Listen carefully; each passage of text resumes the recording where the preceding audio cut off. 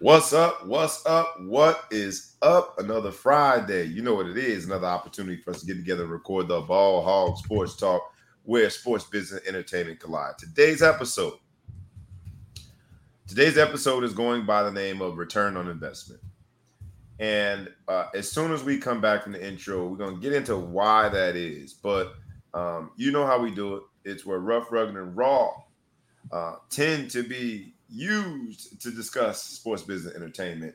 The whole crew is in the building today, so we are absolutely going to have an action-packed show. Stick with us. We'll be right back after the intro. But you know what it is. If you've never been a part of the experience, that is the Ball Hog Sports Talk. Make sure you fasten your seatbelt. Make sure that you get you some extra coffee. And make sure that you tune in to the sports, business, entertainment. With that, let's go.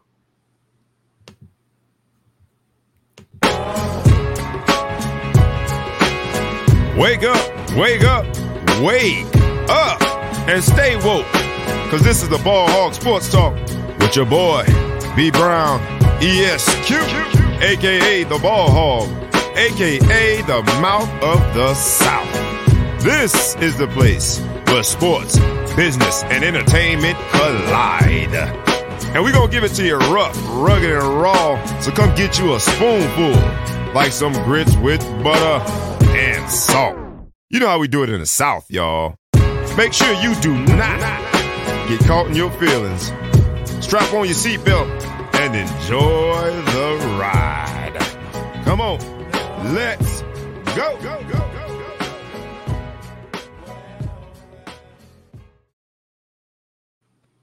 In the building for another Friday. It's the whole crew coming to you first from the Central Time Zone. The one, the only, he who needs no introduction, but I shall give him one anyway. The myth, the man, the. I gotta keep going. You went like this, like I need more. You know what I'm saying? My new nickname is Plus One. But the Big Flow Show in the building. What's up? What's good, man? Missed y'all last week. Had to do a little. Where were you at? Why? Let's tell the people why you missed us. Let them know we great week, man. My son's college football debut as far as being on the squad. Northwestern took on Nebraska and Ireland, 13-point dogs. Came out victoriously up by 3. Had a 20-year anniversary mixed in there, so we hit a little Barcelona before me and the wife could get better acquainted. It was perfect. It was a perfect trip. Just like Trump would say, it was perfect. It was a perfect trip. Perfect trip, man. Perfect outcome.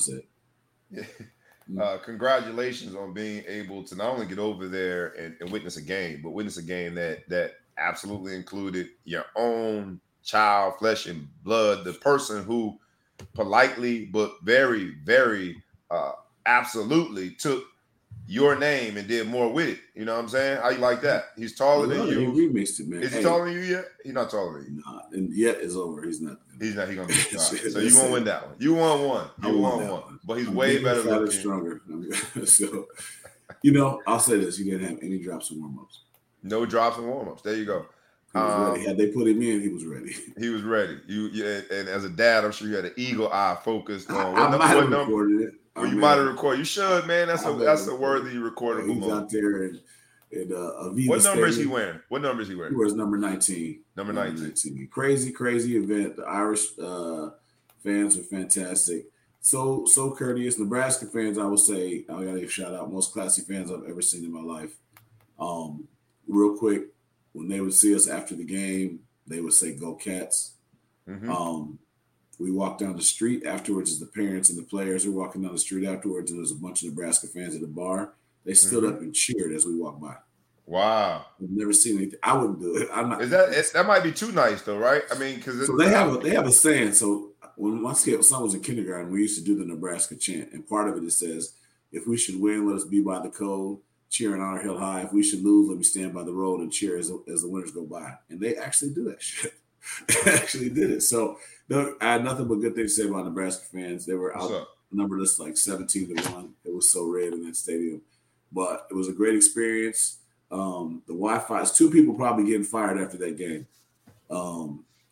Scott Frost for going onside kick when they're up 11 in the third quarter, and they didn't get it. We scored. We came back and won. And whoever's in charge of Wi-Fi at the stadium, because their Wi-Fi went out, so they just couldn't do any purchases, so they just made all the beer and food free. Everybody just free. Oh my gosh, they that free. was like It was unbelievable. That was somebody's prayer answered. Somebody Free. prayed that prayer. People were that coming morning. back with 8 beers and hot dogs and candy corn and shit. They were like, "What's going on?" They said the machines are dead, and they didn't want to just have everything just go to waste. They just freed it. That dude was looking for a job on Scott Frost's new staff. Hey, man. Yeah, Scott Frost. Oh my gosh, yeah, that's another story for another day. We also have a part of the crew still in the building from the East Coast, though. We got our man, the myth, the legend. I can't say the same thing. He is none other than ETP, Ellis the producer. What's up, good brother? Happy Friday, my brothers. Good to be here. Great to be here. I like that. You said a lot by saying less. I like that. He said he shocked me with that. I was like, wait a minute. I was like, waiting. He's like, yeah, we're done. So, I'll say this, man, because I'm sending the link to a few people. Make sure they tune in. When I'm looking down, I'm either trying to look something up or I'm sending the link out to people. Sending the link to you guys texting me about the show. So apologize in advance. I will say this, ETP, because you mentioned Happy Friday. This is probably the last true summer Friday. After Labor Day, I mean, yes, it's sort of summer by name, but everyone's back to school, everyone's back to work, everyone's back to thinking about paying for Christmas gifts. This is our last leisurely summer Friday, so we started a little bit late, but why don't we go ahead and hop in? Because today's episode is going by the title, Return on Investment. And it happens to be in this week, right before the last summer Friday of the year. In the NFL, they did final cuts. And apologies to our guests. We thought about bringing some people on, but as summer would have it, I got distracted and we never confirmed the guest. So I will be the guest when it comes to this particular topic. NFL final day cuts, final roster cuts. Getting to the number 53. Today's episode is called Return on Investments, but I want to take a step back because back in, I won't say the year, when I was going through the final cuts, I think that the deadline was 4 p.m. and I got a call at about 3:50, 3:55 when I was in Green Bay. And that call changed my life because, of a slew of things. I unfortunately was cut. Had done very well throughout camp. Had, I think at that point, led the team in receptions. I thought I was good. But at 3:55, with only 5 minutes left to go before they could do final cuts, I got my call. And I say it changed my life because I was upset and I had to readjust my outlook on it. And then my agent tells me, literally, my agent was my biological brother. My big brother says, you got to get on a plane within 45, 50 minutes, get all your stuff, and you're going to Cleveland. But it changed my life because it changed my perspective on where sports in the whole context of my life should be. And not having any power whatsoever, not having any job security whatsoever, it was the first time my eyes were open.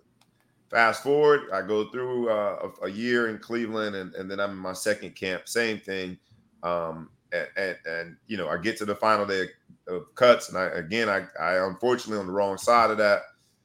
And I would end up getting signed back with them, playing on the practice squad. But some part of that conversation, when Butch Davis said to me, and it was similar to what had happened in Green Bay. Butch Davis said to me, it's nothing that you did wrong. You played very well.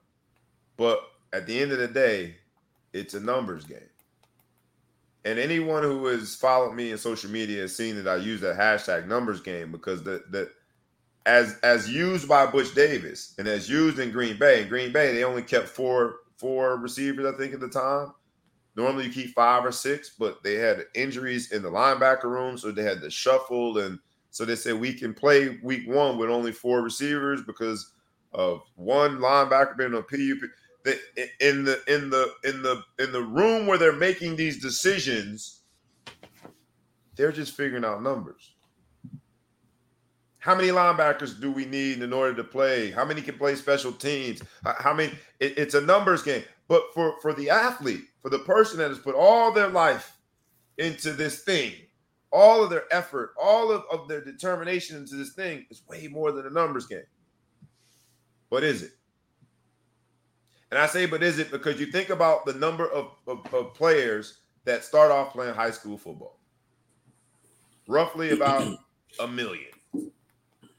If you want it to be exact, the last count I have is 1,093,234 high school football players in the United States of America. Only about 6.5% of those high school players go on to play in college. Roughly about 71,000 or so. And then only about 1% of those go on to get drafted. If you did the numbers, there's about total, there's about 1,700 NFL players as of today, active rosters. 53 people on 32 teams. Roughly is about 1,700. I'm going through those numbers because even at the very beginning of this journey, you have to understand that it's a numbers game. I'm going through those numbers because the 53 people that were selected to be on the 32 rosters of the NFL means that there were a lot of people in that overall numbers game that are not in the NFL as of today. I'm going through those numbers because I am reminded during the final cut week that no matter about the 1 million or the 6.5 that play in college or the roughly 1,700 that get to play in the NFL, I'm reminded that it all boils down for me to one dream. I got to live my dream. But it also boils down to for me, that I was able to take advantage of the opportunity and build options. I was able to build options into my situation. Went back to Notre Dame for law school, and for me, I got the most out of the game. But that one dream that a lot of players, unfortunately, this week have to realize will not come to fruition, reminds all of us that you have to invest in more than just your sport. You have to invest in the mind. You have to invest in relationships. You got to invest in making sure that you're connected, access to opportunities. And with that quick, but not so quick, reminder of what finals, the final cut week looks like and how it feels and how it impacted my concept of job security and numbers game. With that, that's how we got to this topic. That's how we got to this title, the return on investment. I don't know if you guys saw any surprise cuts in NFL this week or who you thought should have made it. I know you got the show Hard Knocks. I don't know if any of y'all watching it. I think Hard Knocks, because of how they show the show, the transaction wire probably should be prefaced by spoiler alert for those who really watch Hard Knocks. But it's a week that a lot of dreams, unfortunately, have been dashed. It's a week that is a sad week for most people, but a very happy week for others. And so I know that at the end, the Cleveland Browns are going to win the Super Bowl based on the final cuts. But I don't know if you guys took anything else from final cuts. Yeah, no, it's on. It's on. Mic check, it's on. Crazy week though, man, and you know, I share it every year just because I want people to know just the journey that a lot of these athletes have gone through. And Hard Knocks, I think, sensationalizes it, and people watch it and have a good time. I can't watch Hard Knocks because it takes me back to two moments, pivotal moments in my life when the Grim Reaper, that's what we call the person that is the one that says, hey, coach wants to see you and bring your playbook. That's the Grim Reaper who walks around the locker room. No one wants to make eye contact with that person. No one makes eye contact with the Grim Reaper. Literally, like, no, I'm not looking at that person. But there were a lot of sad meetings this week, man. So I can't watch Hard Knocks because it takes me back to some of those sad meetings that I had. But it's going to be interesting to see who's able to navigate this being cut this week and who ends up making a roster. But what an emotional roller coaster week for most of the guys that have dreamed for so long to play in the NFL. It's a bittersweet ending for a lot of them, but glad to see that some people who were up against the odds did make the team. I don't know if you guys took anything from it before we pivot and get into some more sports business entertainment. You know, one thing that stuck out to me, which is just crazy, like the Bears picked up like 7 or 8 people on the waiver wire, right? And I think about how shitty it is to go through camp and, you know, you look at your competition, you fight through, you're like, all right, you know, they're going to keep like 3 or 4 receivers or whatever, 5 receivers. And I know I'm better than these last 2. I'm going to be good. And a dude who wasn't even in your camp just shows up and then cuts you and he's on the squad. Like, you didn't do what you need to do in your camp, at your team. And you still got me for all this work I've been doing.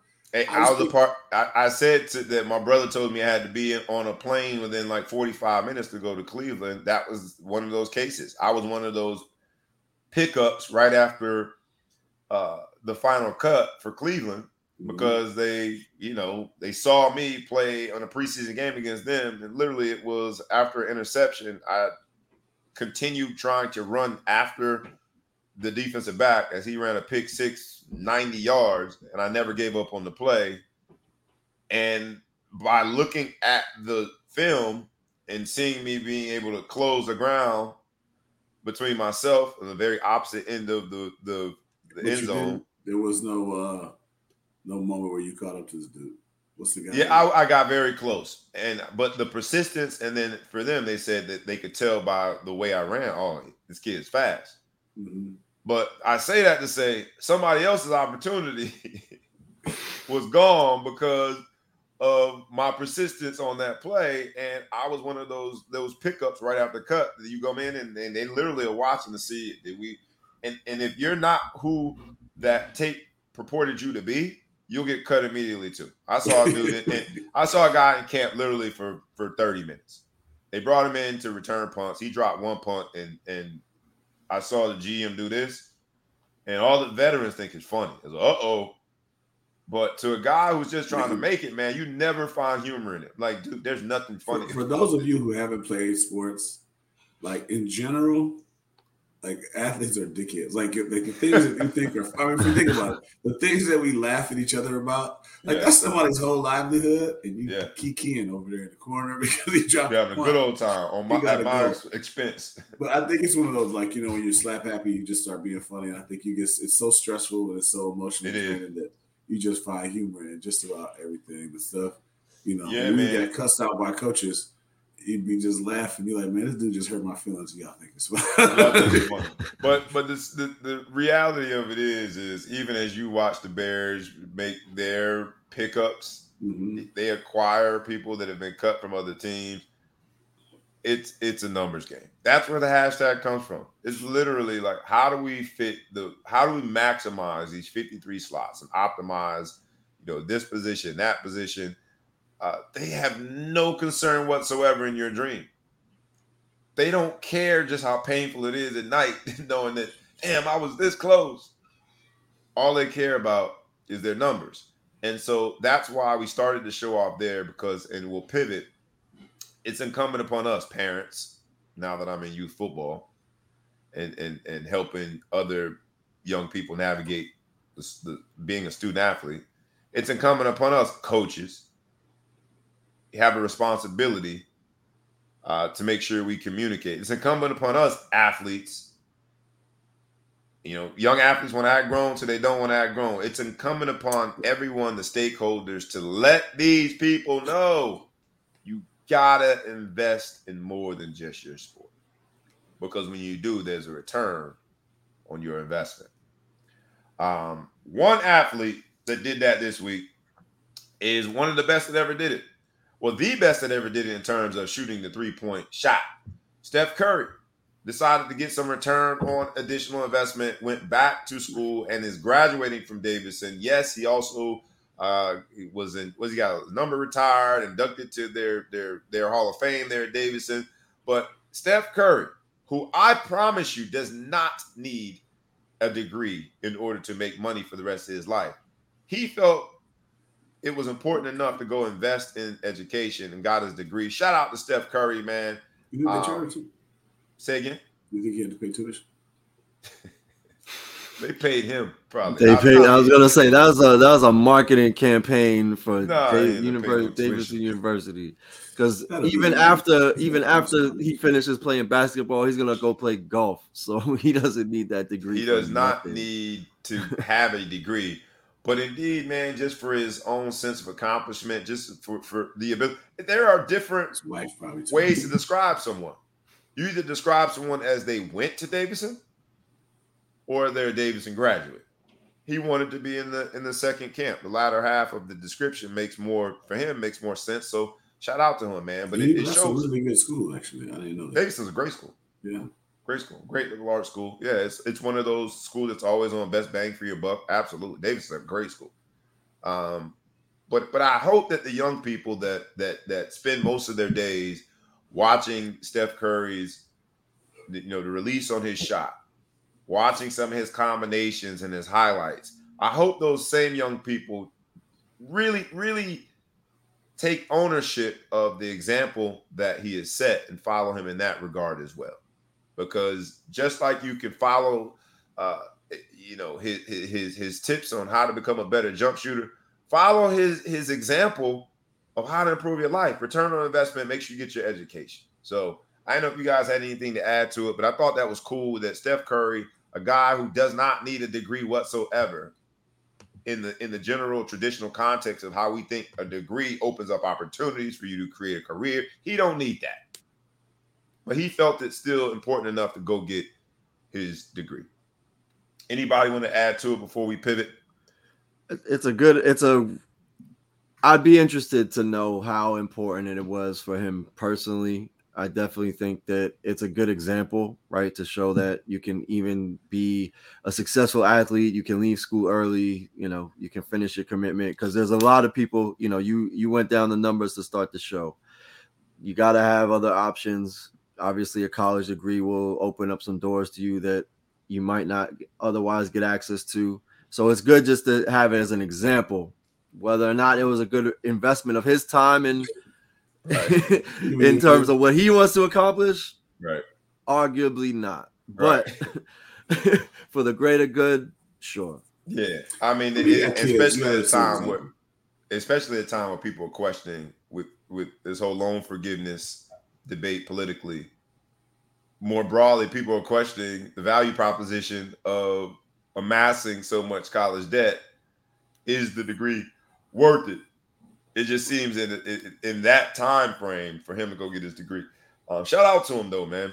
Shout out to him. Anyone, Big Flow show before we. I just think you look at it. I think what happens with a lot of these guys. Jerome just went back and did it.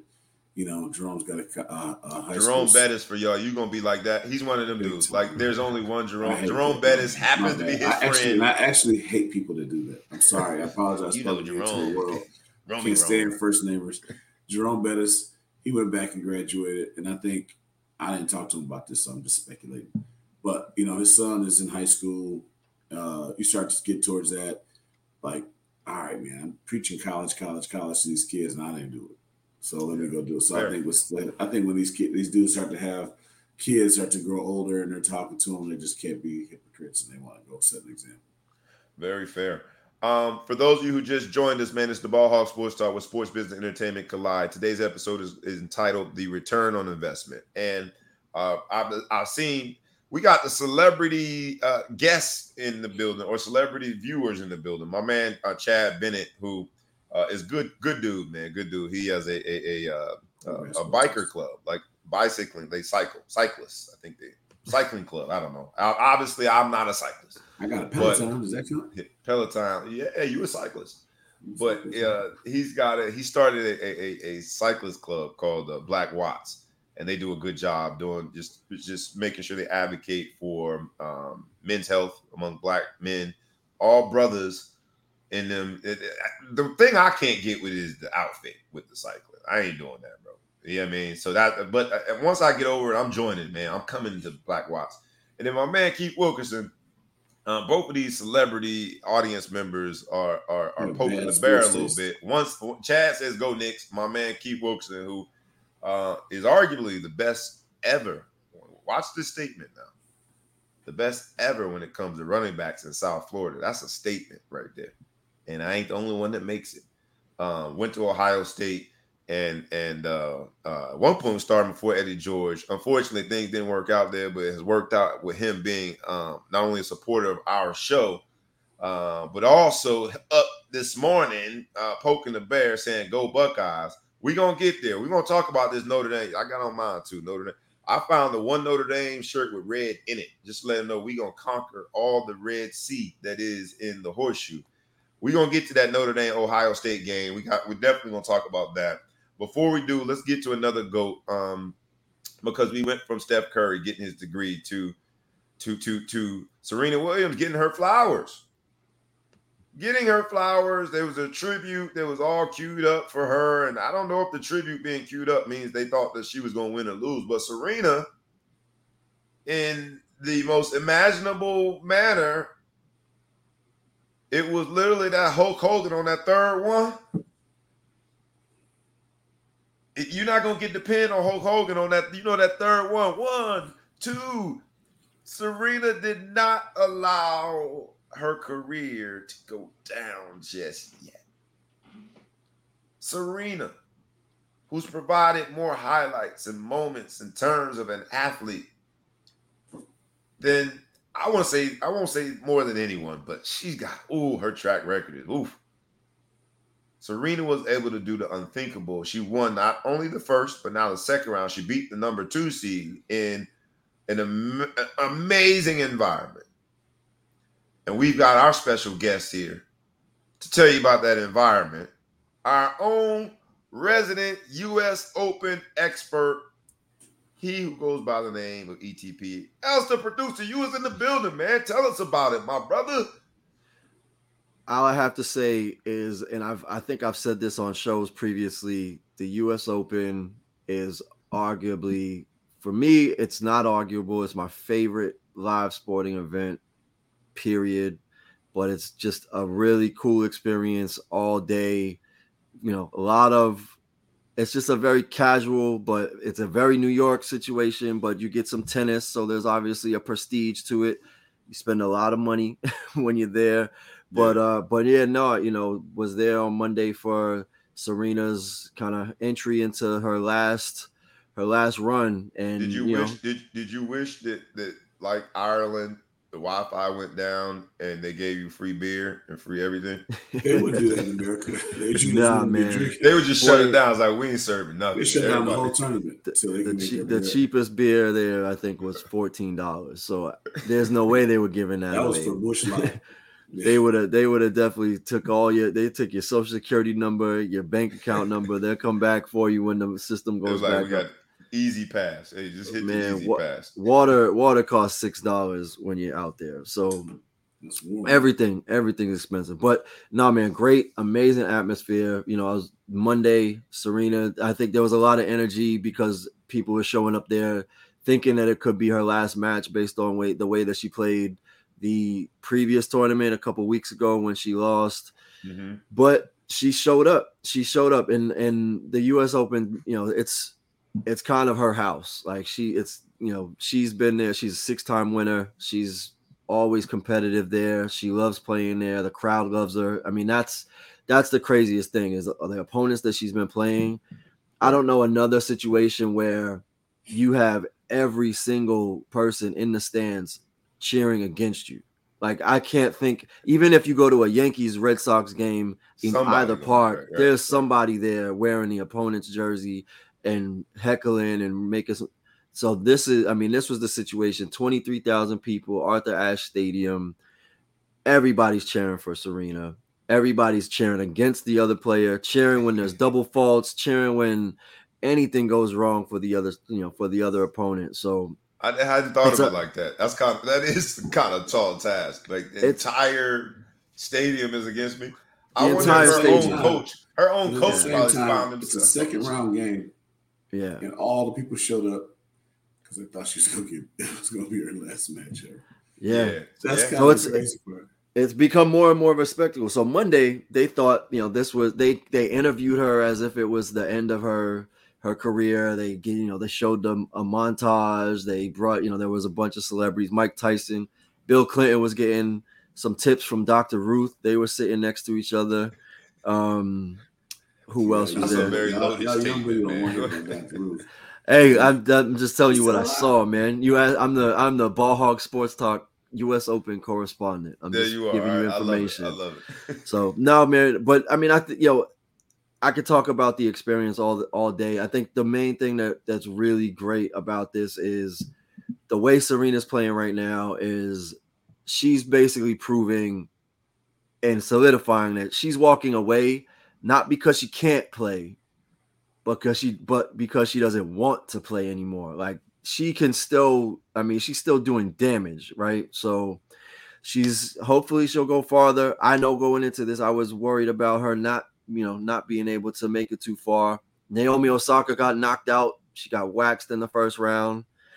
Coco Gauff still going. Coco Gauff just hit the fastest serve in a long time, top 5 ever, 128 miles an hour, 18 years old. Tied for the second fastest ever. I think tied with Serena, for the 5th fastest, tied Serena's record, and she's only 18, so she'll probably break the record in the next year or two. And then yesterday, Serena and Venus came out for doubles. That was an exciting match, but they ended up losing. And the opponents, I don't know their names, but they acted like they just won the entire tournament because they beat Venus and Serena. When in reality, I think they kind of made a deal at the beginning, like, look, we're gonna save your energy for the singles. We didn't think you were gonna continue on. Right. We'll eat this one. Let's just use it as a little tune-up. But it was, again, you have an entire stadium, 23,000 people, literally. Not one fan. Like, I don't even think their family members were cheering for them at this point. In this episode of Return on Investment, and I know we talked about King Richard, the movie itself, but during the week you shared ETP. You shared a video clip of Arthur Ashe, and I think it was you, ETP, that shared it, but talking about how in environments where he dominates, places like the New York Athletic Club, places that espouse to be principled such to represent our country, places like that, he's not allowed to be a member. We talk about all the sacrifices that King Richard Williams made and the family itself and more broadly, but to see Serena have such a run, 40-year-old still, while not being the absolute best, still being one of the best at this point. She's in the 3rd round of the U.S. Open.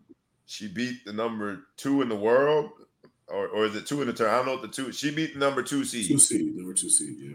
And beating the number 2 seed at this point in her career, we're still seeing the return on those investments, return on the sacrifices. And so, I posted something about, I talked about Serena, and last week we said something about Serena, and someone saying, Althea Gibson, and they were talking about other people that have made sacrifices, but Serena, I think, she's the return on the investment. And so I'm glad to see that we are giving her her flowers. I hope she can, figure out how to, strike lightning in the bottle for this U.S. Open run, and we'll see how much further it goes.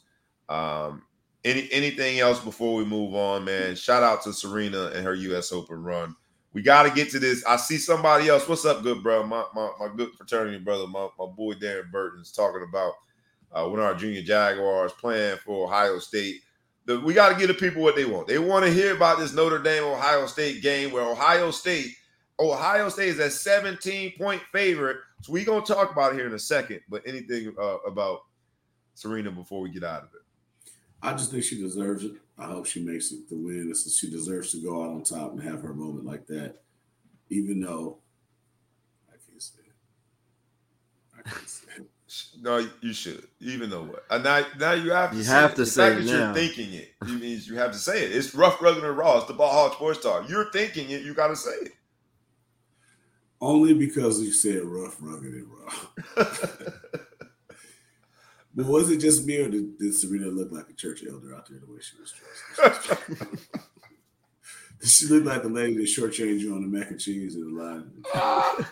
She came out with a gold cape. I don't want to the get first day. Hey, I don't want to get canceled. I love my queen. She looked when I now tuned she's in. your queen. She's your She's queen my elder in the queen church. now. When I tuned in, she looked like a church elder. I was like, "There's no way she's gonna win this." She looked it's just not going to work. So I cut it off because I was bad. Oh, man. Serena, I love you. I'm sorry I had to say Yeah, I love you, but I called you a church elder. But you look like a church elder. I hope you put one of She your about to your fashion sense is way better than mine, right? So I just hope it, you know what I'm saying? Maybe I just don't get it. Your drip was missed on me. Oh, man. You were ridiculous, man. You were ridiculous. My man Donald Jones in the building. We got all these celebrities, man. Donald Jones, what's up, my guy? On our coaching staff, but also at one point played receiver for the Buffalo Bills. His son is a big, who also wears number 19 for our team, Big Flo. His son wears number 19 because Donald Jones wore number 19 for Buffalo. But his son's a big Ohio State fan, so we got all these people prodding us about this game. It's coming. Darren Bird, this is disrespectful. Simon's brother plays for Notre Dame. He transferred. Oh, did he? He transferred to Pitt. Yeah, we lost him too. I know. He went to the son. You know, the older Simon. Fun fact: I grew up with their mom. You said that to me, because they got New Jersey roots. I thought you was lying. Mom was from Evanston, Illinois. Amy Ellis grew up with her, and somehow she ended up in Jersey messing with y'all. So she giving y'all our people. That's the talent came from Evanston. Her talent really came from Evansville. So you're playing Evanston. Don't disrespect me. Evanston. I'm sorry, Evanston. My bad, Evanston. Well, call me +1. You gonna do that? All right, y'all. Let's get moving. We're gonna talk about quickly because we got to get into this Notre Dame Ohio State game. So quickly, let's talk about since we went from Serena, who is doing her thing, really doing her thing. Let's get into Sha'Carri Richardson since it's a quick stab at this. Sha'Carri Richardson was able to beat Elaine Thompson, the Jamaican, who has been one of the 3 Jamaicans who Sha'Carri has not been able to beat. She was able to beat her. So on this episode, return on investment, I think Sha'Carri started investing in herself, started investing in her own mental health, started investing in her training, and it seems to be paying off. And maybe she did invest in some cannabis. I don't know, but she running fast again. Shout out to Sha'Carri Richardson. I don't know if you guys wanted to chime in. We're sprinting through it now, so pun intended. So anybody wanted to chime in with Sha'Carri Richardson, go ahead. If not, we'll move forward. It's just good that she's still competing, right? Like she definitely hit a rough patch after everything, missing the Olympics, and she became a spectacle. It was very possible she was just going to go off the wrong path and get out of the sport. She was almost sideshow Bob.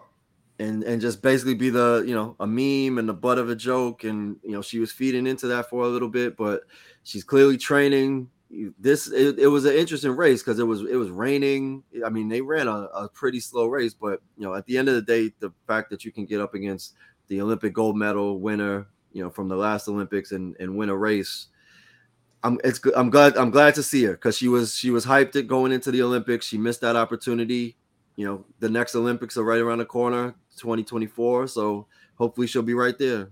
Let's go, Sha'Carri. Anything to add to a Big Flow show before we move on? This is America. Winning cures all woes. So no matter what she did, however, whatever, as long as she didn't hurt any animals, you know what I mean? They forgive you if you win. So win. Just keep winning and you're straight. Just don't hurt no animals. And it's got to be select animals, first of all, because you allowed that. What's the little fly that's attacking the trees? You're supposed to kill that. Now we It's got it's not an animal. What? That's an animal? It's A fly? That's what is it if it's not an animal? If you can't name it, it ain't an animal. It's the dragonfly. They're telling us to kill it because it's killing the trees, man. Whatever it's called, the spotted lantern fly. Spotted lantern. There you go. So the rules. It's a fly. That's not an animal. It's a bug. What? I don't know. Okay, man. I don't. You know anybody got a pet fly? I'll wait. So it has to be a pet. That's what I'm saying. You can't hurt pets. There you go. You can't hurt pets. You gotta have a good personality. You gotta have a good personality. And if you sense some sarcasm in what we're saying, you should. Let's get to the story that I want to get to before we hop into Notre Dame and Ohio State is LeBron, because their connection, Sha'Carri Richardson is one of the spokespeople for Beats by Dre, and so is LeBron. And in this episode of Return on Investment, I don't know if there's been in our lifetime in terms of business. I won't say that because I mean what Jordan has done with the brand Jordan, the shoe is crazy. But having a diverse portfolio, you talk about return on investment. LeBron keeps on expanding, and now he's got another interest in a soccer team. LeBron keeps expanding his portfolio, man. The rich keep getting richer. And while I am a pronounced LeBron hater, especially since he left the Miami Heat, there's only 4 years out of his career that I like to highlight, those while he was in Miami, while I like to clown him on his hairline and clown him on trying to put together dream teams every year. While I am one of those people, I'm also someone that has to acknowledge fully and embrace that this man, from a business standpoint, is a straight up mogul. Shout out to him in terms of return on investment. ETP, this brother keeps on expanding his portfolio, man, and it's happening right before our eyes. I know that we like to celebrate Magic Johnson and what he was able to do from a business standpoint, but LeBron James, I think, might be getting to the point where, I mean, I don't want to compare their overall net worth, but he is acting Magic-ish when it comes to his business prowess. Shout out to him, man, despite all my hate. Yeah, man, it definitely is literally changing the game in terms of athletes becoming investors and business executives in the landscape. And even, the thing that's interesting about this deal that kind of challenges even to the level of what Magic's doing, LeBron is diversified to the point where he owns a piece of the Boston Red Sox and then goes and partners with the New York Yankees to buy a soccer team. So he has relationships with the Yankees, ownership with the Red Sox, Dallas Cowboys, Liverpool, AC Milan. He's touching as much as he can, where, Magic, very LA focused, Dodgers, obviously had the connection with the Lakers. But just the idea that he's just putting his presence and taking owners, investing objectively, right, and just creating these relationships where he's got a hand in pretty much the entire sports landscape, or he will very soon. Absolutely. The only return on investment that has not happened is because I think he tried to invest some resources into his hairline. I had to. If I didn't do it, then what I mean. My man Crit asked for. I had to. Sorry. What else you got, man? In terms of LeBron, I know you are a LeBron guy.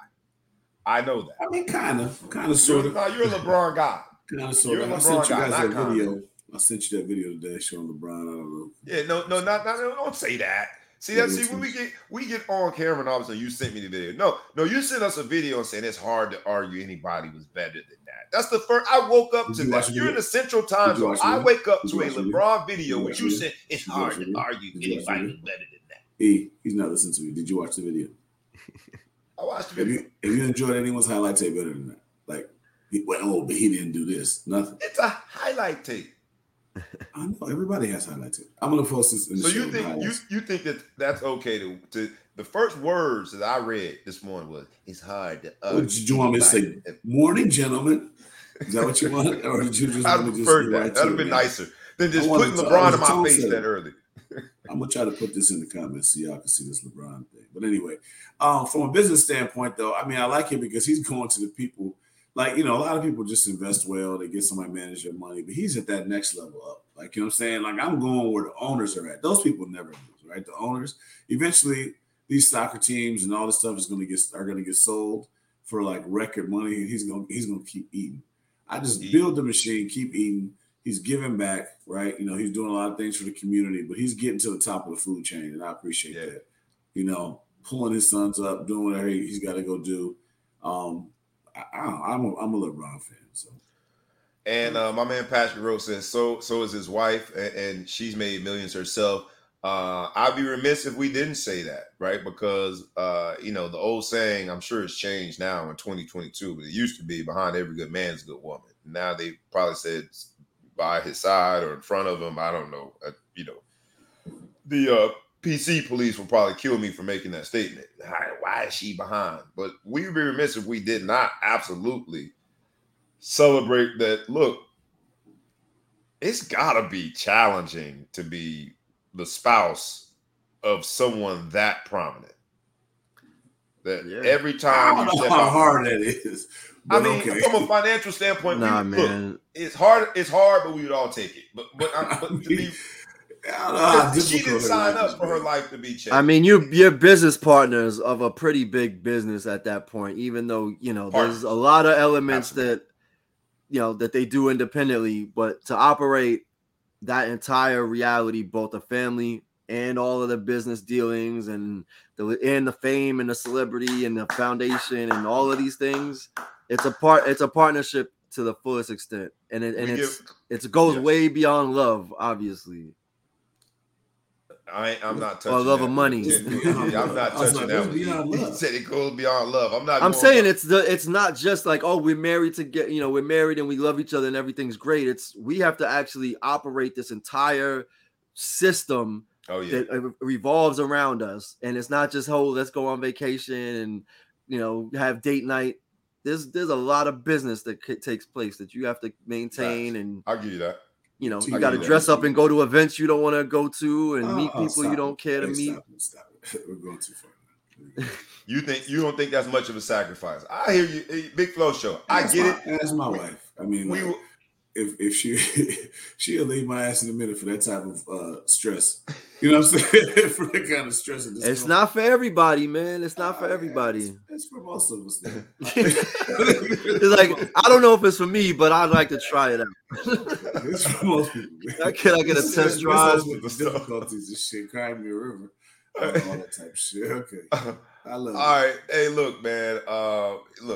If you haven't been told, you are in the Ball Hog Sports Talk experience. This is the crew where sports, business, entertainment collide. I'd be remiss if at this moment, because we about to hop in, because LeBron is a topic of his own.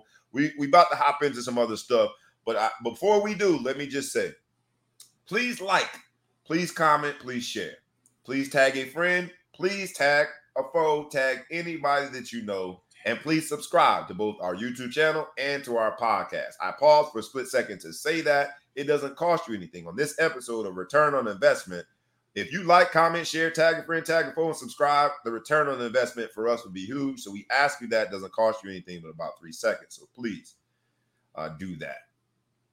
LeBron has a few things that I hate on, but the thing I hate on most is LeBron is an Ohio State fan. Ohio born and raised. He is a pronounced Ohio State fan. LeBron will probably be there this Saturday in the Horseshoe when Notre Dame, the Fighting Irish, come into town. And I've said this every single football season, and I'm going to warn you one last time. The most dangerous words in all of college football are, and here come the Irish. You see how scared he got nervous? He got nervous. He got shook a little bit. We showing Notre Dame shirt today. What I'm saying to you is, in Columbus, Ohio, you are now on notice. You have been officially warned. You sound the alarm, the tornado alarms. Whatever you need to do to make sure that you got to put the women and kids to bed. It is now time for you to hear the most dangerous words in all of college football, because Columbus, I shall warn you here and now, Here come the Irish. Notre Dame is going to Columbus, Ohio to play in the Horseshoe as a not one, not two, not three. It would take too long to get there. A 17-point underdog. The number 2 team. We started off talking about numbers game. It's the number 2 team in the country versus the number 5 team in the country. And somehow, some way, the difference between number 2 and number 5, I know when you go on the road, that's about 6 points right there. But somehow they have deemed the number 2 team versus the number 5 team is a 17-point spread. As a Notre Dame man, if you can't tell, because I wear it on my sleeve, I wear it on my heart, wear it everywhere. I even got Notre Dame draws. Maybe too much information. But as a Notre Dame man, I tell you, let me look right into the mirror. Don't you dare. Don't you dare insult us like that. A 17-point underdog going in as the number 5 team. A 17-point underdog. Notre Dame is going to shock the college football world, and we are going to beat the spread. We're going to beat the spread. We ain't losing by 17 points. I don't know if we're going to win. Y'all might win. I think we're going to win. 17. We not losing by 17 points. We're not losing, period. And then let me just add another sentence. And if we do, it ain't going to be by more than 17 points. Notre Dame, I think, is going to go in. The Notre Dame team has rallied around Marcus Freeman. For those of you who don't know, Marcus Freeman played his college football at the Ohio State of Notre Dame. The Ohio State, how we have celebrated that they are that petty that from an intellectual property standpoint, they tried to protect the use of the word the. That school, the Ohio State University. The Ohio State University being a 17-point favorite to me is insulting. I don't think that their players, Notre Dame's players, are going to go out like that. They're going to go represent for their coach. They rallied around Coach Freeman. They're going to go in there into the Horseshoe, and they're going to win one for the Gipper. They're going to win one for Coach Freeman. Notre Dame comes out. They're going to prevail. They're going to shock the entire – I've changed my stance. To hell with the spread. Notre Dame is going to beat Ohio State. You heard it here first on the Ball Hog Sports Talk. Make sure that when they ask you, you let them know that I told you so. Challenge. Yeah. I think it's I want to agree with you. This spread is disrespectful. It should be no more than 16 points. Yo, you always make me spit out my coffee, bro. That's how you and I cannot. No, it's no. I'm poking the bear. I'm trolling you. But I guess the question that I have is, they're ranked that high. They have this great. Notre Dame has the great recruiting class. Like, what's the rationale for the spread? Right? Like, is it the coaching? Is it the defense? Like, what's the rationale? Like, they're both ranked in the top 10. This doesn't make any sense. Well, no, Ohio State does have. Let's be fair. To Vegas, first of all, Vegas normally doesn't get it wrong, but sometimes they do. Ohio State does have the odds-on favorite, Heisman favorite, as their quarterback. They do have a receiver room that every year they pumping out NFL guys, and the youngest, best one is back. They have a lot, so I'm not gonna sit here and act like they're not a good team. But Notre Dame has a lot. And if we thought, here's what I'm saying. In this episode of Return on Investment, and we've talked about numbers game, it shows just how meaningless the preseason rankings are. Because if one team is ranked number 5, how can that same team be a 17-point underdog to the number 2 team? It just seems as though, let's just do away with preseason rankings altogether. We should just say the red team is against the green team instead of number 2 versus number 5. Because they don't mean anything if it's a 17-point underdog. To me. The only thing less, or 2 things that I should say are completely insignificant is preseason rankings and week 1 spreads. Nebraska was a 13-point favorite. Northwestern lost by 3. How do you know what a team is going to do? You have never seen this team play ever. That's the beauty of college football, is you're never going to see the same team twice, right? They're going to move out. You got different quarterbacks. Well, different Vegas got drones and stuff though. Vegas will figure it out, Jack. Vegas. I'm just saying. We had 11 games yesterday. We should look at the spreads and see how accurate they were. Hey, you sound like you was from Florida. That was some South Florida roots right there. How many games we had yesterday? 11. 11 times. We had a lot of games last night. I'd love to check the spreads. I just think week 1 spreads are stupid. You know what I mean? Like, they're not. What are you basing it on? You don't ever know how many times at the end of the season do you see people in the top 10 that were unranked before the season? How many times do you see people that just blow? I mean, it's all based off of super speculation. Now, week 2 and 3, yeah, I give the spreads there, but I'm just saying I don't think there's a Notre Dame can. I think their O-line is always monstrous. We got a good running game. I think this quarterback is going to surprise some people. Everyone's thinking that they're looking at the quarterback that just barely played a little bit last year. Yeah. And they're thinking that there's no way he got better. I'm going to give the Northwestern example again.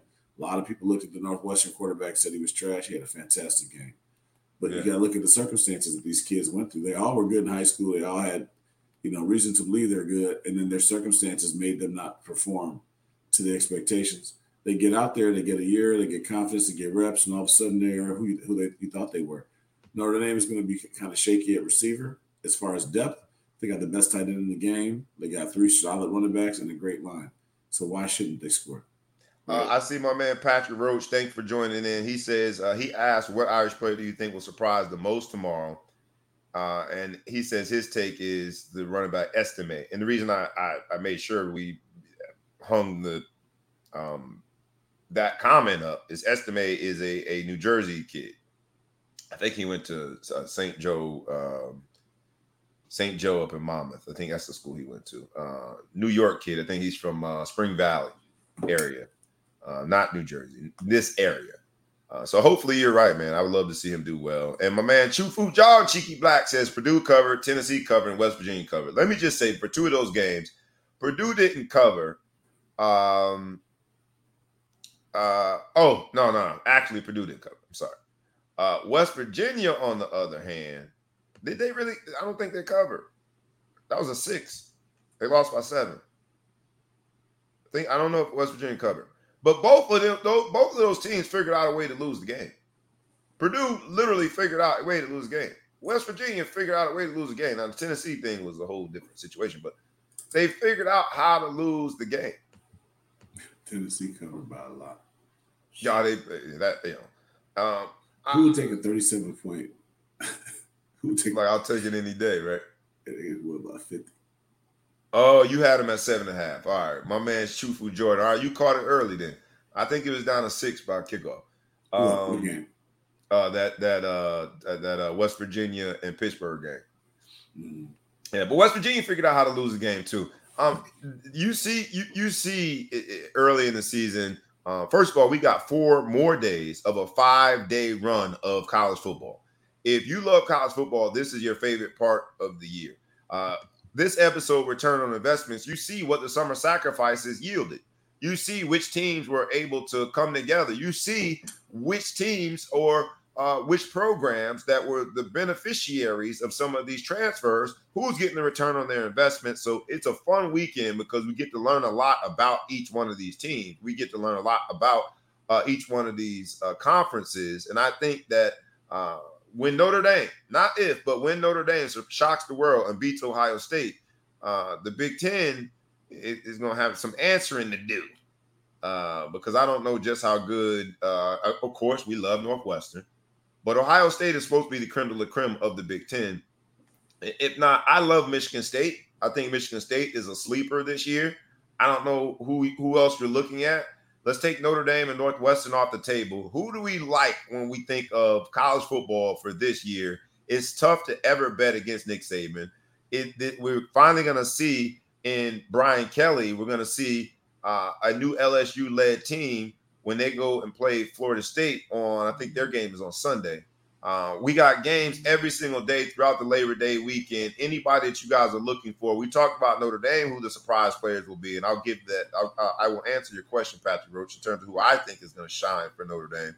But even more broadly, college football, What are we looking at? What's the landscape looking like as we go into this particular college football season? Who's going to get the biggest return on their investments, whether it be incoming transfers, whether it be new coaches, whether it just be just the sacrifices they made throughout the offseason? Who do we think is going to prevail when it comes to college football? What teams you're saying? What's the new team? Which teams? Which teams do you think that and I know it's hard to say early, but we got to say it because this is what we do. So is there anyone you think that might be a sleeper going in? I don't know about sleeper, but I think my anticipation for USC is probably the top right now. I mean, they got so many new players over there, so much new talent, and then they have a new coach. I think they're going to sneak up. Obviously, they got an easy conference. I said it. And so they had an easy conference that they're going to go in there. So say it with your chest. Say it one more time. I bet you won't say it again. They got an easy conference. I mean, they got one team they got to beat in the conference. I don't know. Utah's pretty good too. So I don't know. I think USC is going to be the big shocker of the season as they bounce back. Yeah, we shall see, man. I just don't like the whole musical chairs when it comes to these conferences. So some programs, USC being one of them, that are engaged in this musical chairs, I'm rooting for them to do terrible this year. And I'm a hater. It's USC. So I admit I'm a hater as a Notre Dame man. But I do think that when you look at how they have now been much more successful in the recruiting space, USC is definitely on the cusp of something special. I don't know if it's Reggie Bush, Matt Leinart-like special, when they had that run and they controlled all of recruiting. But we shall see. They had everything west of the Mississippi at one point. And every once in a while, they would get the top receiver from Tampa, Florida. USC had a run that was pretty impressive. I don't know if they're going to go on one of them runs, but they have done very well in the recruiting cycle. ETP, anybody, when you think of college football, the landscape, and please, our audience members, you know we love this. I see my man Patrick Roach says A&M. I saw somebody else talked about LSU earlier.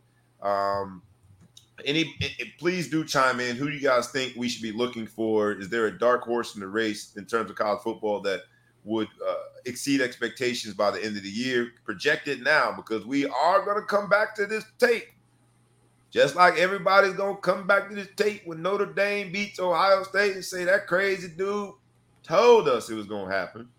Anybody else that you guys think is going to prevail this year in college football? ETP to you.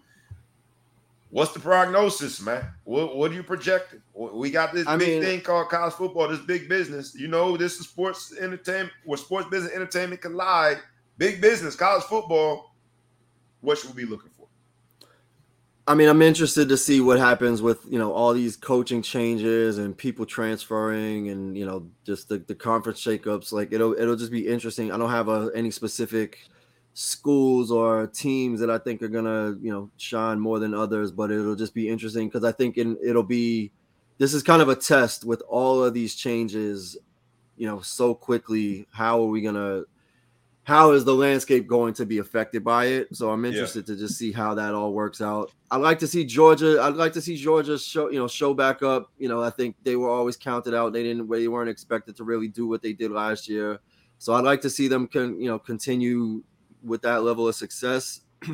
And obviously, because they were able to take out Alabama. So that's the only one I'm looking for, to see if they can have some sustained success. But ultimately, I think just with all the shakeups that are happening, and then even with we were talking about it before the show, just with the potential expansion of the of the college football playoff and all of the just changes, even the votes today, or college football coming out of the NCAA, all of these things happening at the same time. It'll be interesting to see how it affects actually the sport itself. And the product on the field, because when you think about, again, this is Ball Hog Sports Talk, where sports business and entertainment collide. We have talked about NIL deals and its impact on college football, and they showed, different. I ain't gonna call them out by name. They showed different players from different schools that were a part of NIL deals, big NIL deals. One guy's driving a G-Wagon on campus, another guy's driving a Lamborghini on campus. And hopefully they have also money managers, and they're not just going to spend all their monies at car dealerships. But does that change sort of the product on the field? Because now that I've made the money such that I can drive a G-Wagon, if you would have seen someone in college football driving a G-Wagon on campus back in the day, compliance would have had a heart attack. That in itself would have been, there's some guys that had money that were from money. But the two players that I just referred to, I don't think any one of them are notoriously from money, in terms of their family. A G-Wagon on campus? Come on. Big Flow Show, back in our day at the risk of sounding old, if you had driving a G-Wagon on campus, a Lamborghini on campus, you're going to be like, oh, this man trying to get the whole thing.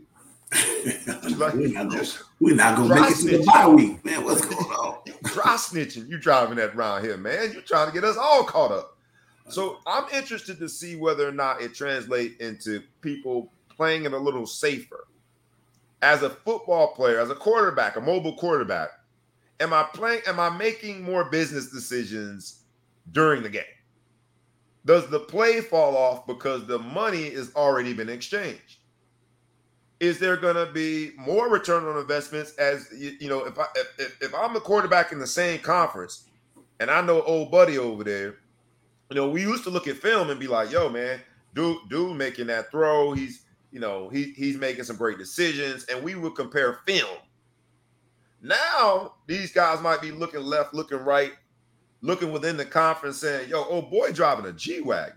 I got to go out and make some plays to make sure I get that kind of bread. It's just a whole different landscape. And like you said, we're going to see whether or not there's been return on investments in terms of transfers. But this college season feels as though there's much more business in the the already established big business setting of college football. And this year, with the movements with coaches, and this year with some of the extensions on these coaches' contracts, and this year with the players being the recipients of big, large, meaningful, substantially sizable NIL deals, it feels like somehow, some way, big business got even bigger. And so I'm looking forward to it. Go ahead, Big Flo. I mean, it did. I mean, they're looking to expand the playoffs. I think we got to look and see, like, there's so much going on between expansion of the playoffs, the big TV contracts, everything coming together, conference realignment. It's all coming. It's all together. I got to throw this question out, though. The NIL, I think, was kind of a smoke screen that they put out there to defer or to kind of distract us. But the question is going to be hard and fast now. Everyone's been crying broke. Everyone's been saying, what about the female sports and the non-revenue generating sports? What about these? What about those? The Big Ten is about to get $100 million a year per school. They were getting $56 or $57 million a year per school before. There's no new expenses that come with that $43 million, right? It's not like they got to go do blah, blah, blah, blah. They just got to keep playing, do whatever. At some point, that $43 million, somebody got to explain why, because the coaches are going to start getting paid more money. You better believe that, right? They're not stupid. They got agents. They're going to say, hey, look, you guys got all this bread. There's no way in the world my man's coaching for $2 million. You got $100 million a year coming in. At some point, they're going to have to start changing that landscape, and the G-Wagons are going to be doled out by the schools. Something's going to have to happen. There's just too much money going around, and you can only cry broke for so long, right? Right. This whole thing with the playoffs today, I kind of scratched my head because it kind of seemed like it was not very anticipated. I just read like a little thing that went by, a little story. And for those who don't know, what he's saying is the College Football Playoff Committee is voting today on whether or not to expand the existing landscape of number of teams in the college football playoffs. Go ahead. And they've heard from 12, 6, or maybe even 16-team playoff. But I don't think this was a planned meeting. They've been doing a lot of stuff. They just did a vote earlier this, I want to say this week, maybe last week. They talked about the transfer rules, and now they're having transfer windows of when you can transfer and be eligible that year. So previously for football, you had to be in the portal by May 1st to be able to play that next year. So now they're putting a window for fall sports, winter sports, and spring sports. They're cleaning it up, and they're moving faster than the NCAA has moved in the past. If that's one thing you haven't noticed, is there's a lot of voting, a lot of meeting, a lot of stuff going on. And I think this thing is getting out of control from a standpoint of the NCAA can no longer keep control, and now they're figuring out they have to adapt. The Big Ten commissioner came out and said, they asked him point blank, do you see a day when the schools are paying the athletes? And he said, yes, I do.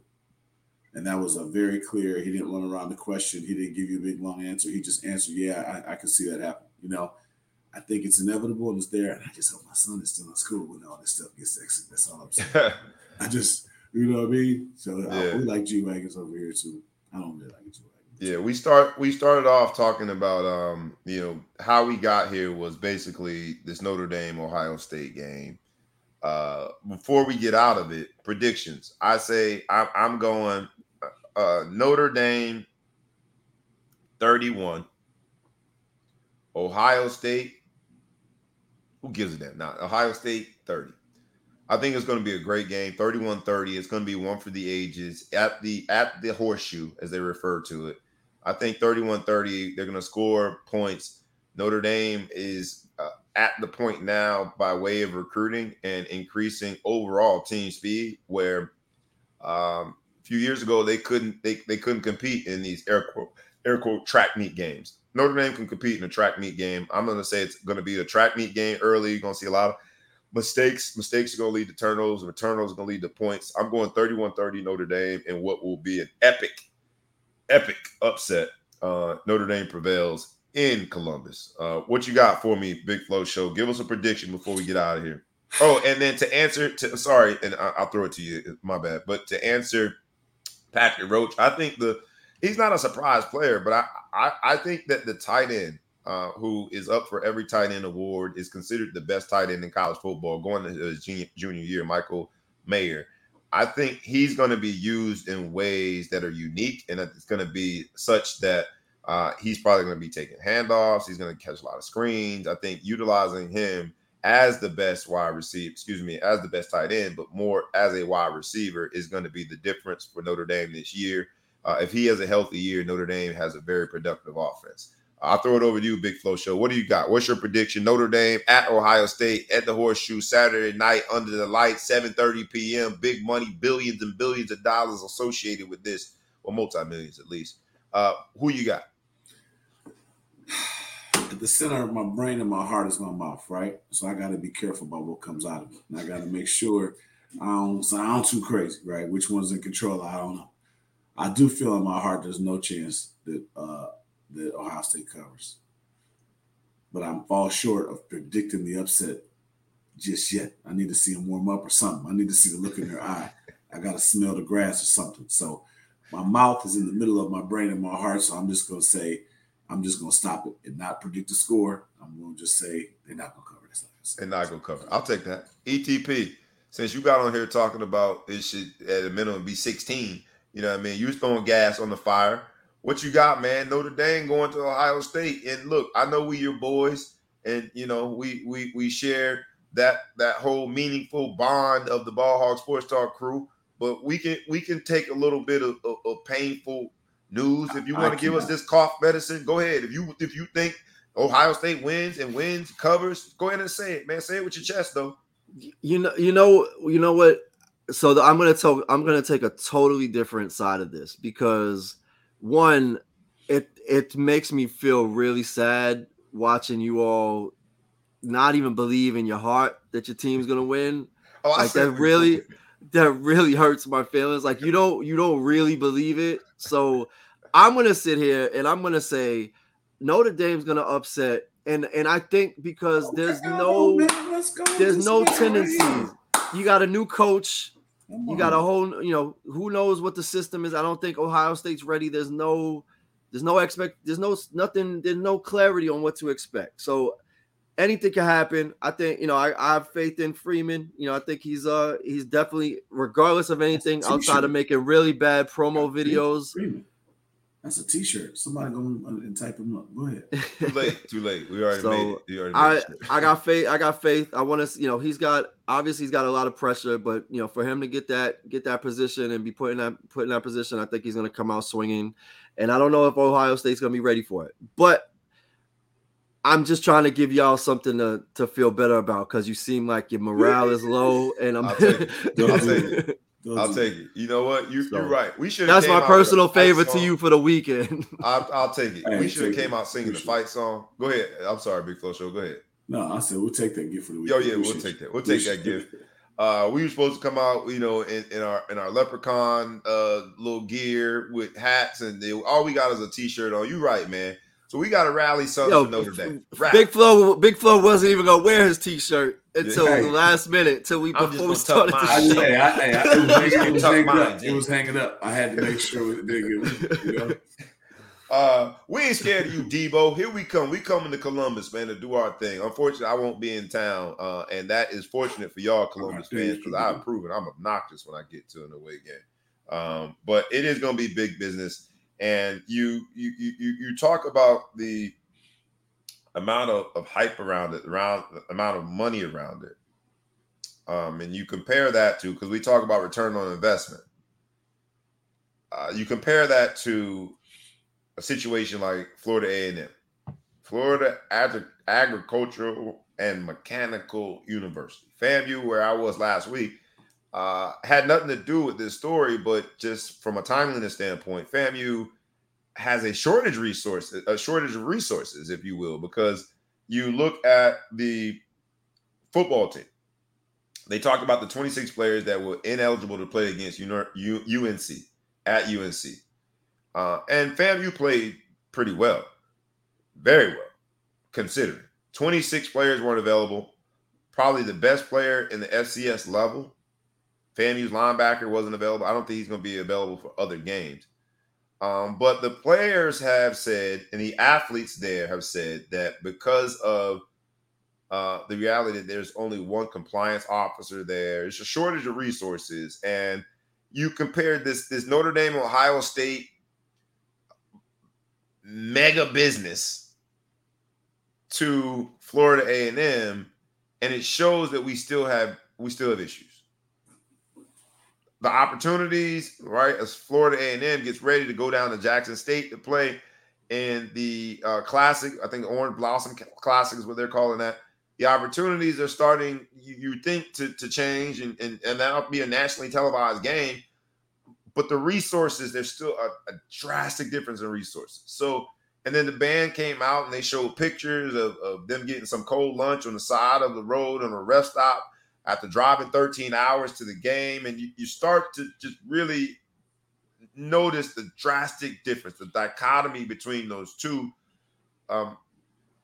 similar but very different situations. Similar in that they are both college football, but different almost in every other aspect. What did you guys think about this before we move on, man? Florida A&M and its shortage of resources. I think it's unfortunate that the athletic department is taking so much heat for it, because it's a very simple way to describe a complex problem. But indeed, the athletic department is taking heat. This compliance officer is taking heat. How do you have 26 players that, because of bad advice, are ineligible to play? How do you have the best player in FCS as linebacker because of bad advice and what courses he should take over the summer, according to his attorney, over the summer, is ineligible to play? It just seems as though like certain things would never happen at Ohio State or Notre Dame. And we know that they are not exactly the same, but they should still be in the same stratosphere. What do you guys got before we pivot and go to them? I think it's a cop-out to an extent. I mean, I definitely think shortness of resources is tough, but you got 26 people ineligible. I mean, I don't know. That's a lot of kids. And they played UNC well. But 26 missing? 26 kids. You say you got one compliance person to do the classes and all that stuff. For all athletics, not even just football. One for every sport. Well, at that point, that person needs to manage his resources. So this is your schedule. This is what you have to take. I don't know. I think it is tough when you go through that, but at some point you can't mess up that bad. That person's still bad at their job, as far as I'm concerned. I mean, you know what I mean? So like, you're gonna fire. So you firing. You can't fire the only person. You firing the Nebraska head coach. You firing the Wi-Fi person. The worst part is they can't fire. They only got the one person. But I don't like to put that on. I mean, there's a lot of HBCUs out there that doesn't have that issue. So I don't. That's a cop-out. You know what I mean? Like, get more. You have more resources than that. You have more money than that. You just played at UNC. There's enough money. You probably got paid $1 million to play them. I don't know how much you got paid. $450,000. How much? $450,000. So get you another $50,000. Put $50,000 towards another compliance person. Y'all could have did that. I don't know. They deserve the athletic department needs heat and everything, but to cry broke when you fuck up this bad, I don't like that much. You know what I'm saying? The compliance officer gets paid $450,000? No, that's how much they got paid to play North Carolina. Oh! I was about to say. I mean, let me help. Problem solved. Yeah, problem solved. So I'm just saying, like There's a bunch of HBCUs with limited budgets that didn't have 26 people ineligible, right? They've had one compliance officer probably for the last 15, 20 years, and they haven't had 26 people ineligible. It's a major fuck up, and you're blaming it on something else. So, yes, they probably are understaffed, but whatever. You know what I mean? There's probably a lot of other people who had the same situation that didn't have the same problem. So, fair. Hey, I'm just happy that you're not my HR director. You just firing everybody, bro. You hardcore. That's the way. Is the worst part. You can't even fire this dude. He's got job security. We talked about job insecurity in NFL. If you're the one person that's been doing this for every single sport on the campus, imagine how many ineligible people you have for hoop if you can. You are good. ETP, I'll give you final word on it before we pivot, man. FAMU, these resource shortages, and we did this literally seconds after talking about this Notre Dame Ohio State mega million lottery game, basically, that much money is going to be flowing into the city of Columbus. And it's just crazy, the difference, right? These are all student athletes, 18, 19, 20, 21-year-old kids or young people that are exposed to this experience. It just seems a little crazy that it could happen in the same week that you got this huge game. Yeah, I think one of the things you look at this and you say, okay, 26 players ineligible, but it doesn't happen like today. It's not like, all right, you're good, everybody's good, and then everybody took a test and 26 of y'all failed, and now you're not going to be able to play in the game. Like there was like the compliance process, the fact that it even got to this point before the 26 people were deemed ineligible is the problem, right? Like this is months and probably years long in terms of what their credits and all of that. So this is not just an isolated, they're ineligible for this one game. The question is what was happening up until this point in terms of how they were advised and what they missed. Like it's not just, I just fail to believe that there's 26 of these dumb jocks that were just brought in to play ball and can't go to class, like all the stereotypes that you make up. Yep. So it's basically a system that it's almost as if what I would be curious to find out was his job on the line and he wasn't doing anything up until this point, and then he started going back into the paperwork and was like, oh man, I missed that these guys were going to be ineligible 6 months ago and I did nothing. And now like I have to pull the trigger because I have to make it look like they are the ones that caused the problem versus me and any other support resources making sure that they stayed on track. But I was just out doing whatever I was doing, and blaming the fact that I'm overworked or understaffed or what have you. But clearly the ball was dropped long ago. And then right when they were about to start the season, everything came to a head. So it's unfortunate for the student athletes, for these kids, because I just can't imagine that 26, 1 quarter of the entire team just was deciding that they're not going to class or they're not going to comply with the requirements. It's too broad of a number. Like, and then that's the fact that somebody didn't look back and say, all right, before we suspend anybody, maybe we have to do a review and we don't deem them ineligible and we allow them to play, but let's do a review of this process because clearly there's something wrong with the system. Yeah, you normally see more warning signs when it comes to compliance that if that would be true if there was just one player, right, that was at risk of being ineligible.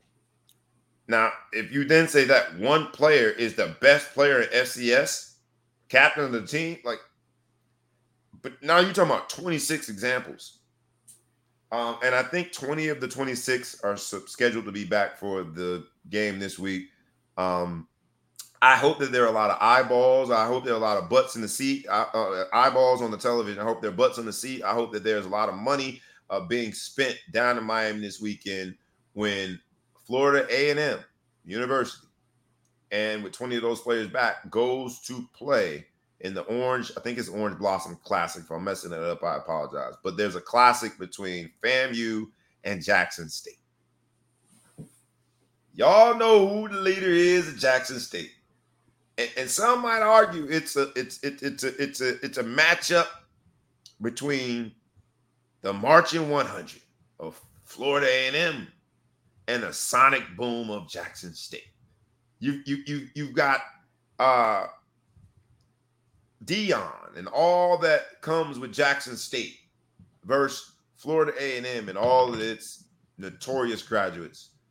It should be a great experience. The reason I want to bring up the game, though, is because just like Florida A&M has a resource shortage, Deion and his team at Jackson State are involved in a water shortage. And I hope they work it out. If you don't believe in global warming, I just everything seems a little bit off right now. I mean, from these lantern flies that we supposed to kill, that Big Flo thinks are pets. What's the name of your lantern fly? Yeah, I don't know. I don't know. I call mine Tony. I call him Tony. It's a pet. It's up to you. But it just seems off, and I hate to see that, you know, basic things like getting ice. You need ice when we're going through training camp, right? People are trying to preserve their body and maintain it. To water itself, if you're going to go out and say again, water is for sissies. Isn't that what they said back in the day? Water is for sissies. Who need a water break? You used to try to punk you because you needed a water break. But I really hope that they work it out, man. But I do love to see that Deion is using his platform and his voice to be outspoken when it comes to these water challenges. So hopefully they work that out. Before we get out of here, let's get to one more thing, man, because this Duke BYU volleyball, let's call it what? Let's call it. What are we gonna call it? Let's call it misunderstanding. Let's call it debacle. Debacle. So now, if you guys have not been following it, the Duke and BYU situation, there was a Duke volleyball player who said that she was called the N-word. They banned a particular person from ever coming to the game. The BYU athletic director came out and apologized. They then went back and studied the tape, I guess, and realized that they banned the wrong person. They also now are questioning whether or not the event ever happened. Whether or not the N-word was ever hurled at this volleyball player. For me, I don't know if I wasn't there. I wasn't sitting next to the person who was accused of saying the N-word. But why would a volleyball player just make this up? To clarify the story, it was supposedly happened so many times that like the kid had to be like the player had to be like moved or something. So, and I'm literally at BYU. He's just saying he's at BYU. His cousin plays in Cincinnati. So someone just commented, but he's at BYU right now. But go ahead. Okay, so I wasn't sure. That sounded like it was breaking news that I needed to address. But I have a hard time because here's the thing about this: is if you're a player, right, you don't notice the crowd. Half the time I ask my kids, "Did you hear us screaming your name?" They say no, right? So you think about the mindset of an athlete when you're out there. You zone the crowd out.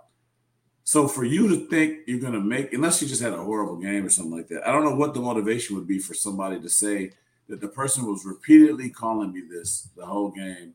Does her teammates corroborate it? You know, or the other people that said it? Right. That's the kind of thing that goes on. I don't know anything about anything. I don't want to make any generalizations. It just sounds like a weird story to make up with that many people that could tell you that that's not true. Right? Yeah. I don't know if this is some it's not Jussie Smollett. Jussie Smollett accusation and her just wanting, Jussie Smollett to me was more of a mental health incident. He needed the attention. I don't know if there's anything in this young lady's past that would suggest that she just wanted the attention. I do think that because we avoid conversations about race, people are able to take it and use it as a spark plug when they want to conveniently.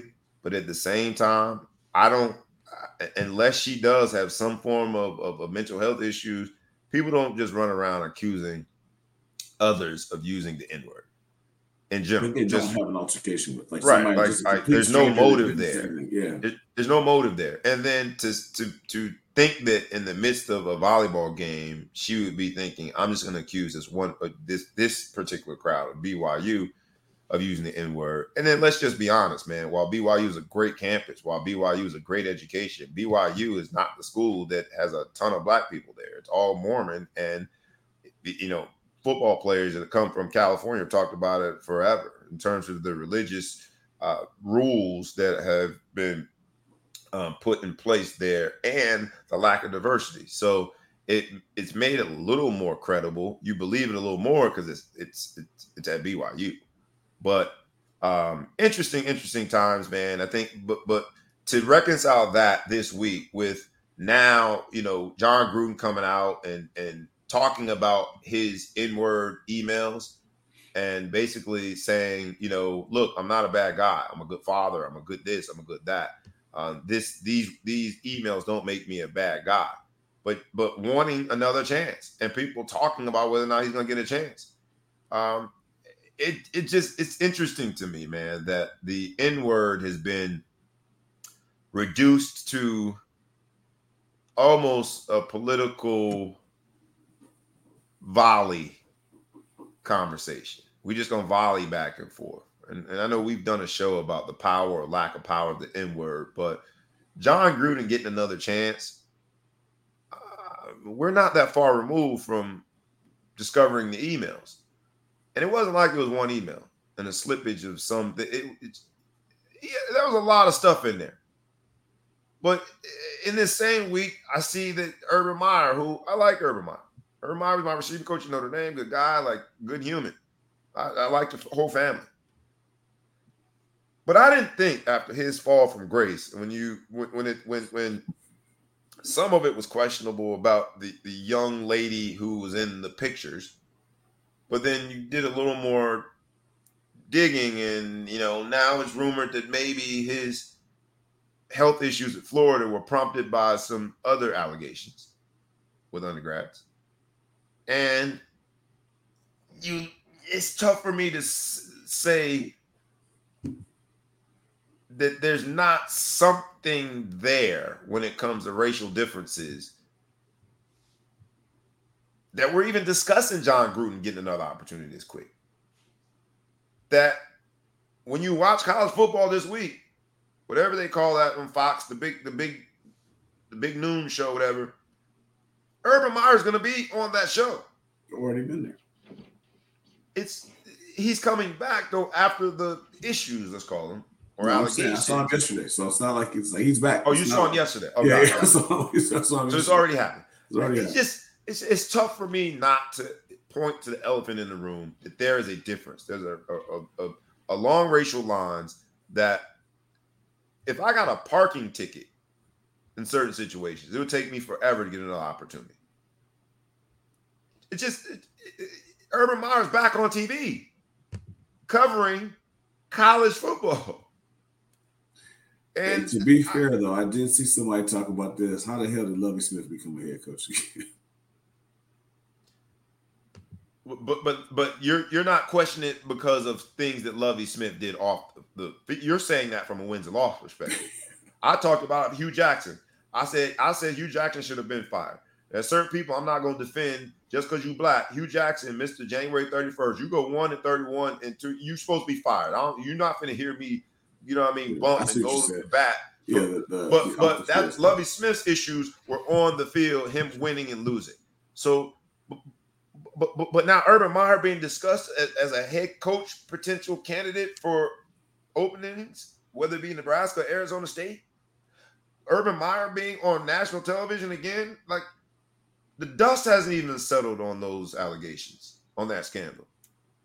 John Gruden doing this apology tour and now possibly being discussed as getting another head job opportunity after the hate and vitriol in those emails.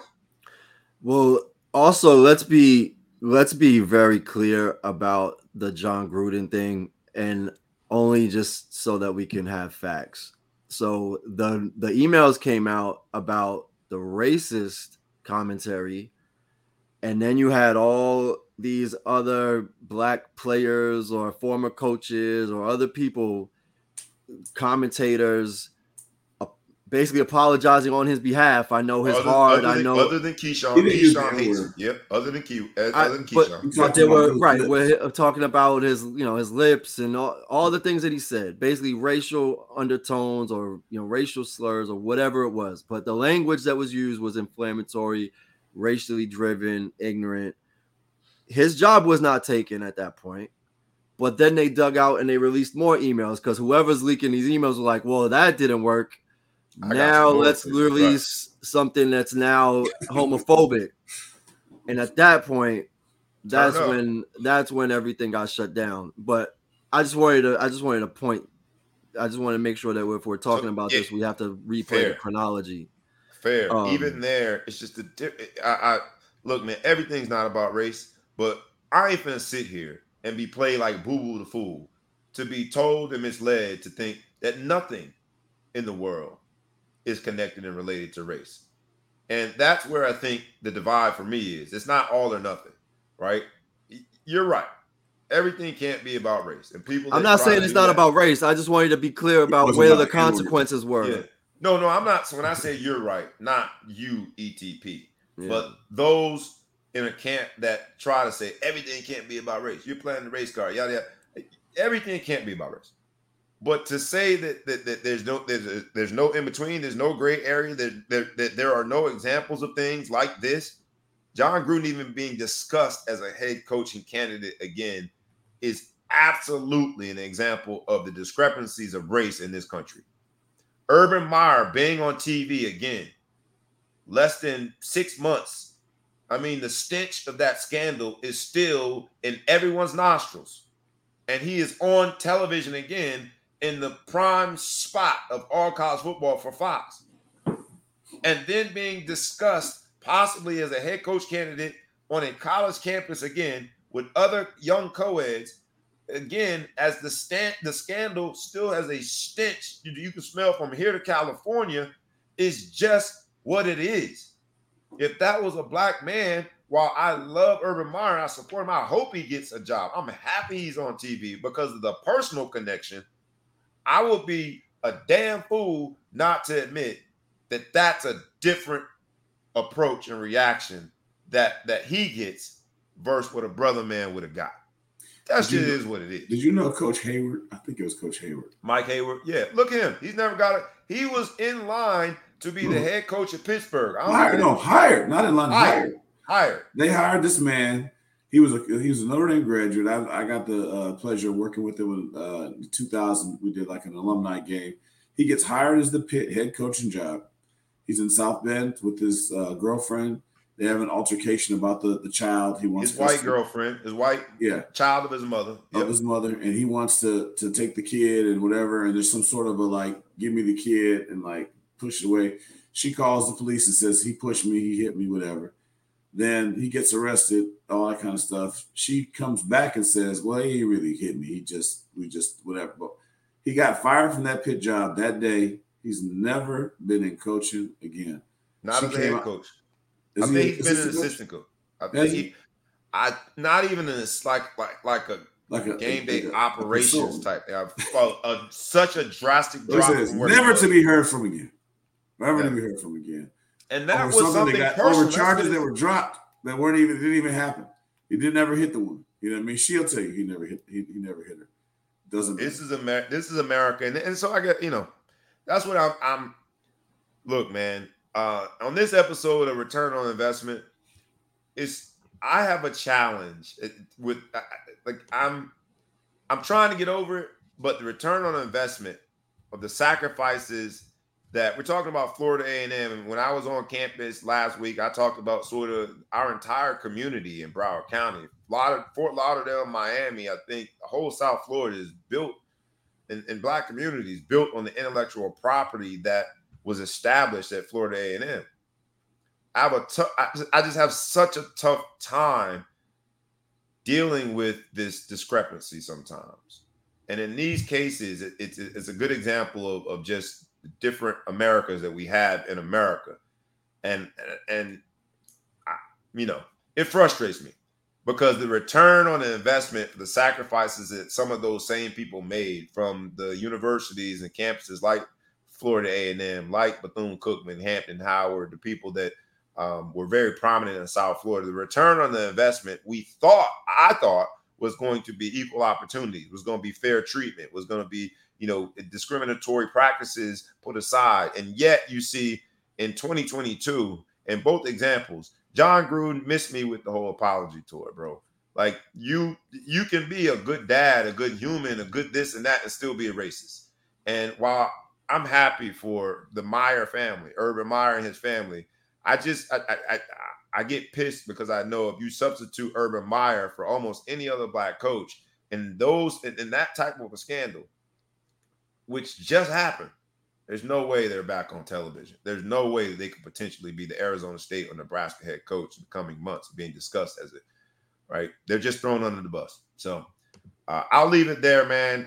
That's my challenge. It feels as though we're not getting the return on the investments that our, civil rights movement, that our parents and grandparents, our community leaders, the sacrifices they made, it doesn't feel like we're getting a return on those investments. So I'll leave it there.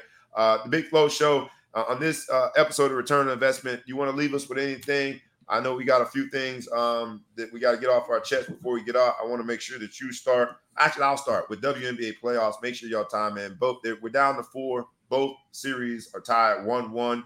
And then I'll kick it to you, Big Flow. Kind of a somber note here, very somber note, I should say. This week, the world lost a great man, Herb Gibson. He was a teammate, he was a brother, one of my best friends. Lost his battle that he's had with, call it heart disease and other factors. As a man of myself that I love to self-deprecate and kind of make jokes about my weight, I guess I'll take this moment to realize, like a lot of us out here, can ignore our health, not make it a top priority, not try to make things right. Herb suffered for a few years in and out of a nursing home, trying to work out, kind of getting himself together, and it didn't work out, right? And there's a lot of guys my age, I'll be 50 next year, that played sports, people that didn't play sports, and, weight's picking up, numbers from the doctors aren't coming back the way they're supposed to, and we don't really take a chance for our families and everything to address those things and make them a priority, and we lose people too early. So I'll take this time to talk to those of us out there who could be doing a little bit better, eating a little bit better, exercising a little bit more, taking that pill that they tell you that's going to be in your best interest to do that, because I don't want to lose any more Herb Gibsons. I don't want to see any more kids out there losing fathers, and I don't want to see anybody losing friends and teammates like that. So call it a public service announcement, call it me preaching on my soapbox, but he's going to be dearly missed. I wish you guys had a chance to know him. He's a great dude, but this hit home. This hurt a lot, and I just hope that it doesn't happen to any more of us anytime soon. Awesome tribute, man. And on behalf of Herb Gibson, did play offensive line at Notre Dame. On behalf of the Notre Dame family, all of us are hurting. He was a great man. So let's just do a very brief but meaningful moment of silence for Big Herb.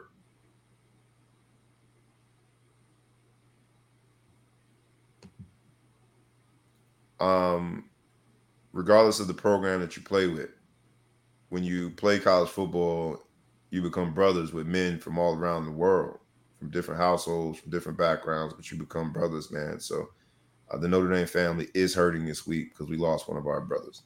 I'll leave on this because the Big Flow Show and I will be tomorrow on the Game Day Show as we get ready to watch Notre Dame shock the world.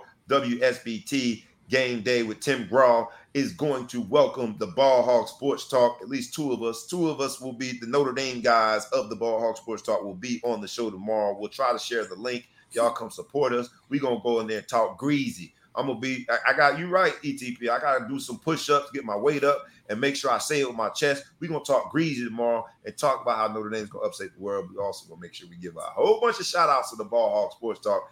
It's going to be a great time, so we'll share that link. This episode of Return on Investment, we started talking about the cut day of the NFL and how so many dreams have been shattered, other dreams have been realized, but look at the numbers. When you go down the numbers of 1 million+ people that play high school football, when it's all said and done, about 1% of those people will play in the NFL and make an active roster. So the return on the investment, parents, coaches, athletes, you got to invest in more than just your sport. We also talked about the greatest of all times, in my humble opinion, Serena. We talked about some other meaningful things, the racial discrepancies in sports, the empire that LeBron is building. It's all about, if you will, making sure we have a return. The sacrifices that people made, we got to make sure that they're honored because of those sacrifices. And so with that, we will leave this week and challenge you to be a part of the difference. Make sure that the return is meaningful because of the work that you have put in, because of the equity that you demand in your workplace and on your team, because of the fairness in which you show and how you treat people. That is how we get return on the investments of our ancestors and all the people before us. Have a great week. It's been the Ball Hawk Sports Talk, where sports, business, entertainment collide. The crew was here. We had the Big Flow Show from the Central Time Zone. We had ETP coming to you from the Eastern Time Zone. And I'm your boy. I get to host this show, co-host really the show. They let me talk a little bit more. B Brown ESQ, a.k.a. the Ball Hawk, a.k.a. the Mouth of the South, a.k.a. Mr. Excessive Celebration, a.k.a. Brazy. Another show, the Ball Hawk Sports Talk. Thank you humbly for being a part of it. Please like, comment, share, tag a friend, tag a foe, and subscribe to the YouTube channel and to the podcast, because with that, we is out. Peace.